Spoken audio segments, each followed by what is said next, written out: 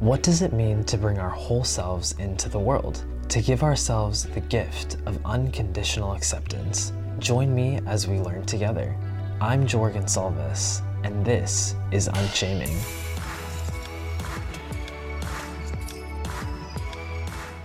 Ivana Black is a trans singer, actress, and entertainer based in New York. Growing up in a military family that traveled across the globe gave her the openness to explore her gender at a young age.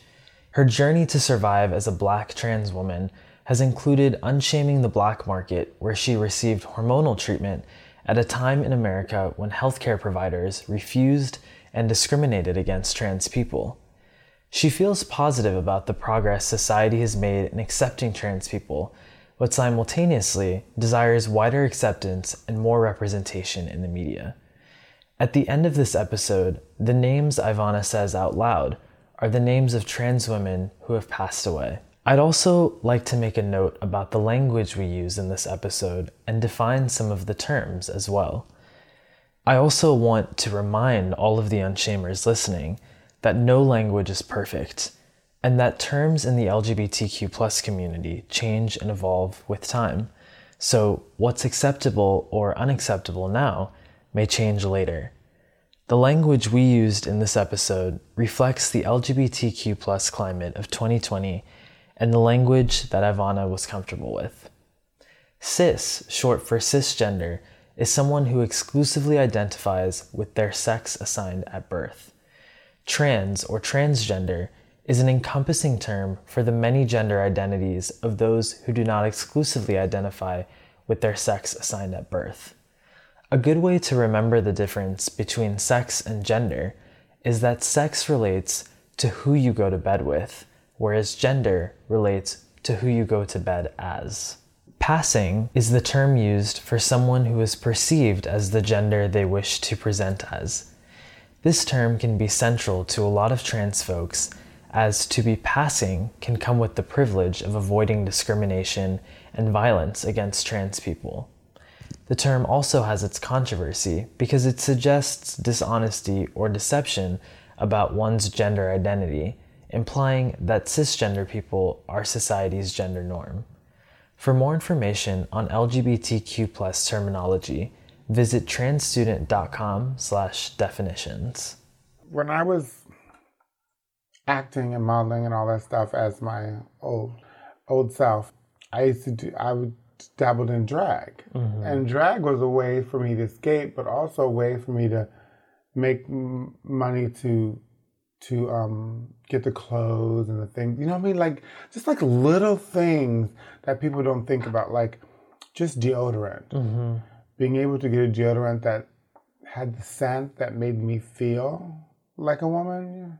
And so with my own money, I could buy that. Mm-hmm. So was that through drag? Was that sort of how? Yeah, so the way that drag happened is, it was the way I was able to really, really express myself, be as feminine as I wanted. I was allowed to come in, and of course I could do it underage because I used a fake ID, and when you're in drag, they don't know who the hell you are. So it's perfect. But what happened is I started going to these pageants, and I was in the club once, and they were like, oh, you know, my friends who were my friends at the time were like, oh, look at him. And I was like, who are they talking about? Oh, you know that's a man. I was like, who?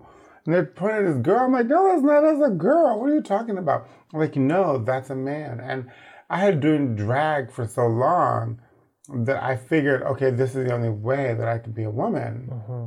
And be able to express myself. And when I found out that person was, my friends were calling him a man, and they told me then tranny back then was the word, I was like, what? No. My whole mind went crazy.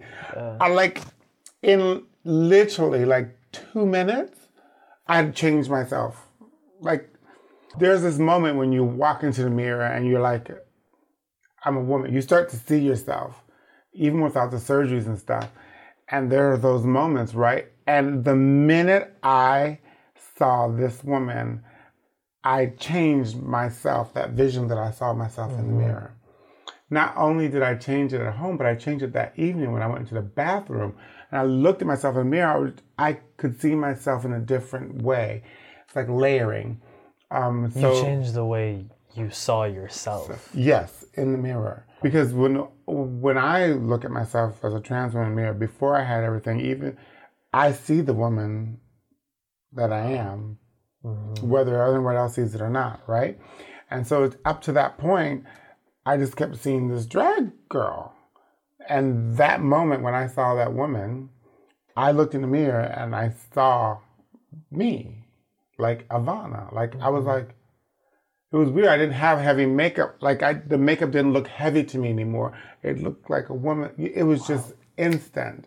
And I was just kind of like, what?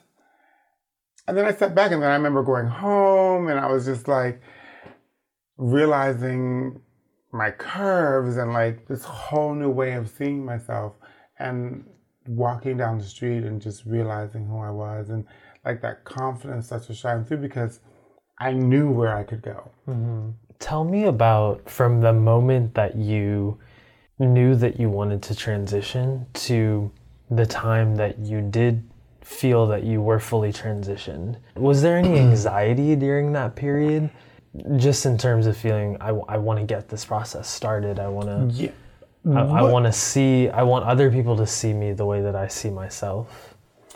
I mean, that period in transition was really, it's,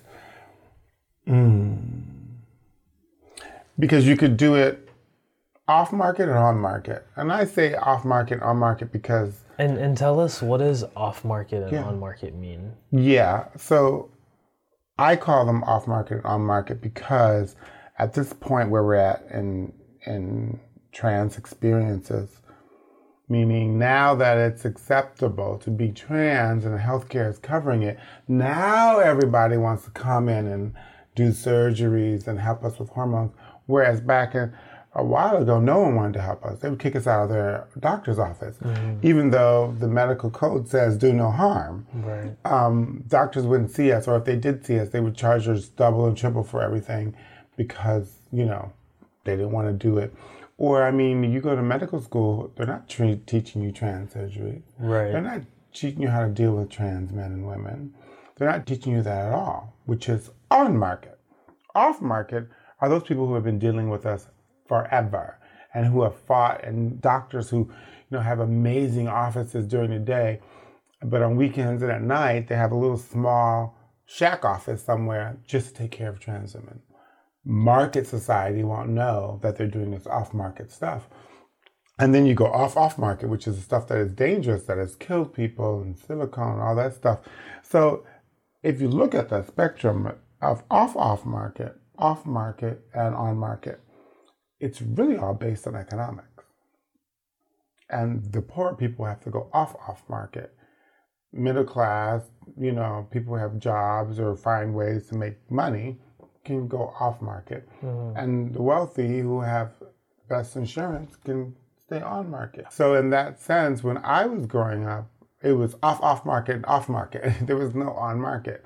So you had to find There wasn't even the on market option. There was an on market option, but it was so expensive and so exclusive that even women and men who were getting surgeries wouldn't tell people just so that they wouldn't blow it up. Right. You know what I mean? Because it'd be like this rush of people trying to go. And like I said, the doctors didn't want anybody to know they were doing it. So it was on market. They just did it in the off market. So let's say you're going to a doctor and you're going to a consultation, he finds out that you're trans. He has to do all your surgeries, and if he's advocating for you, he has to do them in a completely different way. You know what I mean? Right. Yeah. Off hours with nurses who are willing to do it. Like, it was scary. So basically, people go to Mexico and Thailand. Right. Girls would like go out of the country to get surgeries. And you never know. There's a lot of girls who have never made it back. Because still at that point, like I said, they don't teach it in med school. So we were experiments. We were literally trying out new things. They were literally experimenting on us. They perfected it now.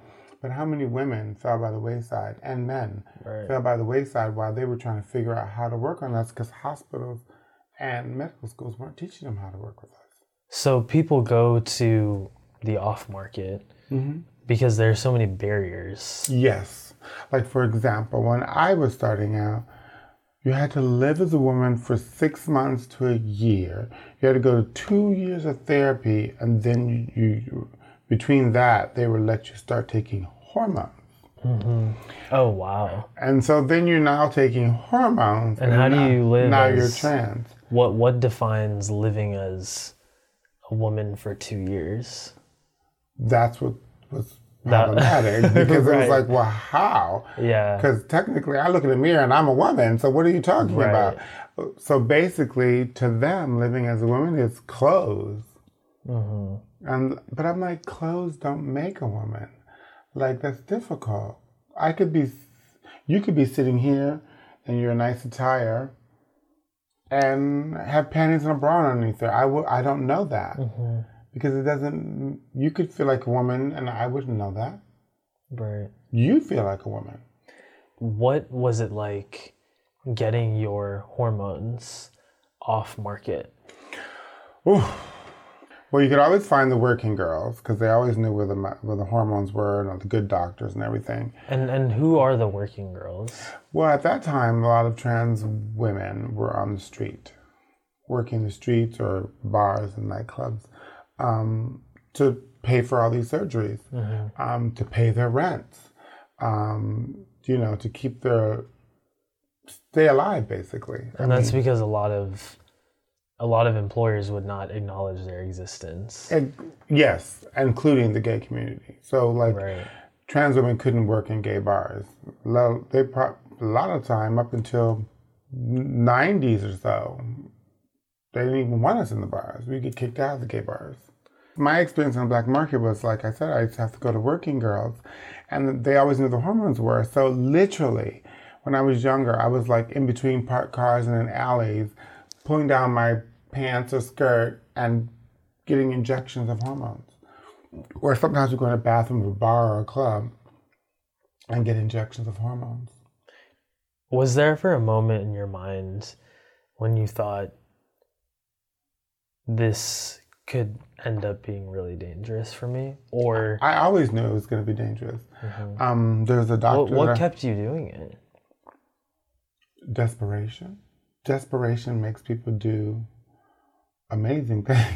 Like, you know what I mean? Like, they will fight. Like, even when I talk about working women, trans men and women who work in the sex industry, that's desperation. That is like, I need to get these surgeries. I need a place to live. I need to feed myself. I need to clothe myself in the clothes that I believe I should be wearing. And that's desperation. I want to know if you could say something or anything to people who claim that trans women are not real women. What would you say to them? I would say that that's a myth. I mean, I would say that that's built in. And my first conversation would really be to biological cis women. Mm-hmm. In the sense that if that is true, and you say that I am not a woman because I don't have a pussy, and because I can't have children, then you're in a sense saying that that's the only thing that makes you a woman. And then that's very sad. If women think that that's the thing that makes them woman is the fact that they have a vagina and they can have children, then you have bought into what the male-dominated world wanted you to buy into, that that's their only worth, having children and having a vagina. Because the truth is, there's so much more about women that is so beautiful that makes them women, that it makes me sad to think about that. Plus, you have to think about all the women who cannot have children. You have to think about all the women who have vagina, have problems with their vagina, their uteruses, who have lost their breasts, who don't get breasts. Like, so now you're invalidating all these people by saying that I am not a woman. You're saying that all the other women aren't women as well. And that's problematic for me. So that's what I like to say to them. As I would talk to my sisters first and be like, don't let them identify you just by your genitals and the ability to have children. Mm-hmm. How do you define what it is to be a woman? What are some of your favorite traits about being a woman? My favorite traits about being a woman is I love the softness of my skin. As a black woman, I love the arch of my back. I love smells. I remember as a little kid, my brother, my father just always make fun of my mom when she came out of the bathroom. Oh, because there's this smell. It smells like a woman's been in here. And there's a scent that my mom had that I was like, oh my God. Like I connected with it, but I didn't understand why. And then once I started taking hormones and developing, I was just like, that's the smell. Like there's this smell that women have. Yeah. And I love that. Like I love that I have that scent. I love that my body produces those oils. You know what I mean? Like it sounds weird, but it's just like those are the little things. I get it. Like I couldn't believe. I was like, oh my God, I smell like my mom when she come out of the bathroom. Like it was just like life changing. I was like, yes, I did it. And it sounds weird, but yeah. Would you say that transness is a rebellion of the patriarchy inherently? No. I just tell people the story that I was living in Orlando, Florida. My sister was dating this young man, and she came over to my house. And I was like, yeah, just come hang out at my house. I got stuff to do. So my family's always had keys to my house because it makes me feel safe and it makes them feel safe. So she came in and she asked the person, she said, well, who do you think lives here? What kind of person do you think lives here? And he said, oh, it's a couple. And she said, well, why would you say that? She said, because you can see the house is decorated very nicely and it's real pretty. So you can tell there's a woman here. She said, but there has lots of electronics and little gadgets for the kitchen. And like, there's a hint of masculinity here as well. So it's a couple that live here. And my sister looked at her and was like, wow. And so then when I came home, she told me that. And I was like, well, yeah, it makes sense. Because I have both sides to me. We all do. Yeah, we all do. So it's never been a fight against my masculinity. It's just, I realized that I was not a man. And I was never going to be a man. And so that's all it is. I don't dislike them. I don't think, I just think that for so long, they have been the dominant in the world. And they have constructed that. Because transness, it's not tied to men in any way. Do you think that there is an element of discourse or tension between trans women and cis women because of that reason? It possibly could be. I've always said that we're trained in the world is that you can be successful by following the rules. Meaning, you go to high school, then you go to college, you get a good job, you have a good family, you raise kids, and you send them on to the same thing, to do the same thing you did, right? So imagine a person that rejects all of that. That rejects all of that. And is still successful. And is still successful. And is itself on their own merits, just because it's me. That must be very hard. Cisgendered or straight people, men and women in particular, don't hate us because of who we are. What the problem would be is, this is just a guess and just my little philosophy on it, is that they dislike us because we live our lives the way we want to live them. I'm not going to get married and have 2.5 kids and move into the suburbs just so I can have a raise. To have to toe the line and do everything right, but here comes this community that totally pushes back on it and says, no, you don't have to do that and you can still be successful. And a lot of us are. That must be really hard for them. That must be hard for this woman who's pushing her 2 kids down the street, in my neighborhood in Harlem. The baby daddy is somewhere else, and here I come floating out of my house in brand new clothes, jumping into a Mercedes, headed off to some fabulous show. Like, that's like, what the hell? Like, as a woman, that must be like, boom, and just, if you know that I'm trans. And so then, of course, you see the ugly sneers and the looks, So what? I'm a working girl. Yeah. I make good money. I have a house. I have a car. As a working girl, like, it takes everything you throw at us to try and control us or subdue us or make us feel bad about ourselves, and just magnifies it to our benefit. But what I say to that is, it's your turn. Right. It's your turn to do that now. Imagine how beautiful the world would be if you were not so busy trying to lord over someone else to make yourself feel better because you don't have the life you want. Imagine just living the life you want.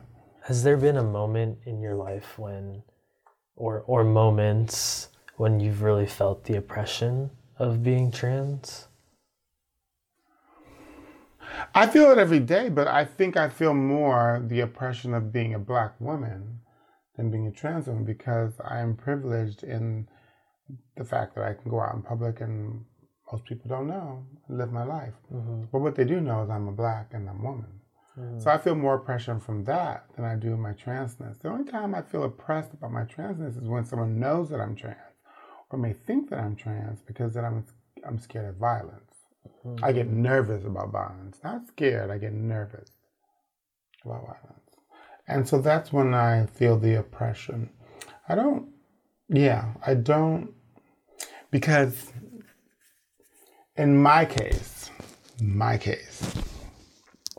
I don't see myself as trans. I'm just a woman. Completely understand that. What gives you your sense of purpose? Joie de vie. I mean, the joy of life. Just being here for another day. I still walk into the world feeling free, but also I walk into the world in innocence, meaning I'm optimistic. So, like, I don't hold grudges. I mean, well, I do hold grudges. I'm a Sagittarius, honey, so I do, but meaning that I haven't been tainted by all my experiences. I still see hope in the world. I still see light in the world. I still see joy in the world. I still believe in happy endings. Yeah. If you could give advice to people who are limited and restricted by the opinions of other people. Because that's what shame is, right? Well, I always tell people this is my go-to with any person, honey, is, especially trans man and trans woman, honey, Google is your best friend. Back in the day, I used to go look at books and go online and try and find stuff because they didn't have Google. You can Google women with big shoulders or women with big feet or women with big heads, and you'll see pictures of other women with big feet, big shoulders, and big heads. You are not alone. Google it and you'll find it. And that made me feel more comfortable about who I was, how my body was, how I was developing, how I was moving through society. That made me feel more comfortable. I think one of the pillars of this show is representation and telling stories that aren't usually told in a mainstream, on a mainstream stage. When our stories aren't told, they're erased. How is it that you want to be remembered? I don't think I want to be remembered. Because there's a lot of people out there in the world, entertainers, all kinds of people that just want to be remembered. I need this, I need that, I need pictures, I need this. I don't want to be remembered as a thing, as an item, as something that is tangible. I want to remember for intangibility. I want to remember when people, they look back at their life and say, wow, my life is better because of this person. That's it. I just want people to, I just want to be a passing thought. Like I have these girlfriends of mine who have passed, and I try to think of them at least once a week because that's how I want them to be remembered. You know, I want Christian Page to remember. I want Mercedes Alexander to be remembered. I want so many of my girlfriends to be remembered. I just think Nikki Green, I definitely want to remember her. It's hard. Baja. These are just names. I have to think about them because I just scatter them out during the week. Just remember the impact that they've all had on me and the fact that I'm still here because of a lot of them.